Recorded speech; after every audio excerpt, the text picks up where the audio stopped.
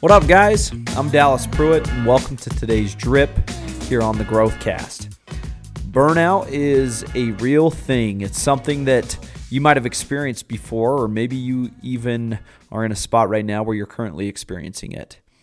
Either way, it's something to be aware of, and there are a number of contributing factors that we must pay attention to that cause it. Oftentimes, the default assessment, or what we think it is the culprit or the reason to us experiencing burnout, is I'm burned out because I've got too much on my plate, right? Today, I want to invite everyone to think bigger, because the answer oftentimes, more times than not, is actually found in going the opposite direction. Oftentimes, burnout is actually a result of doing too little of the things you love and the things that energize you, not because you are doing too much. So, ask yourself today, am I filling my energy tank up as of late?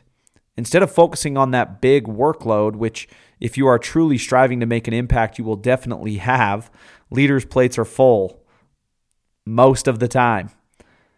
Instead of focusing on that big workload, take notice of how many times you've done something in the past while that energizes you. Are you making time for these things that energize you? Are you stuck in overemphasizing components of the work right now that drain you? And are you not emphasizing or focusing enough on the parts of your work or job that truly drive you, bring fulfillment, and energize you? Burnout can and will happen to anyone who doesn't focus regularly on the things that energize them.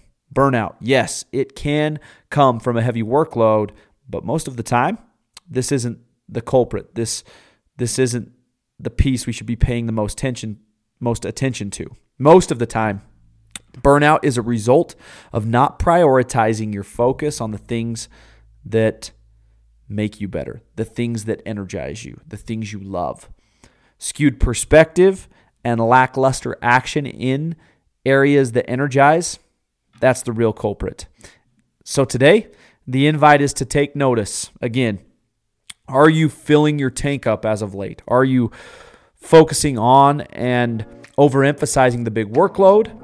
Or are you taking it all in stride while making time for priorities that energize you and make you better? Make it a great day, everybody, and we'll see you guys back here again tomorrow.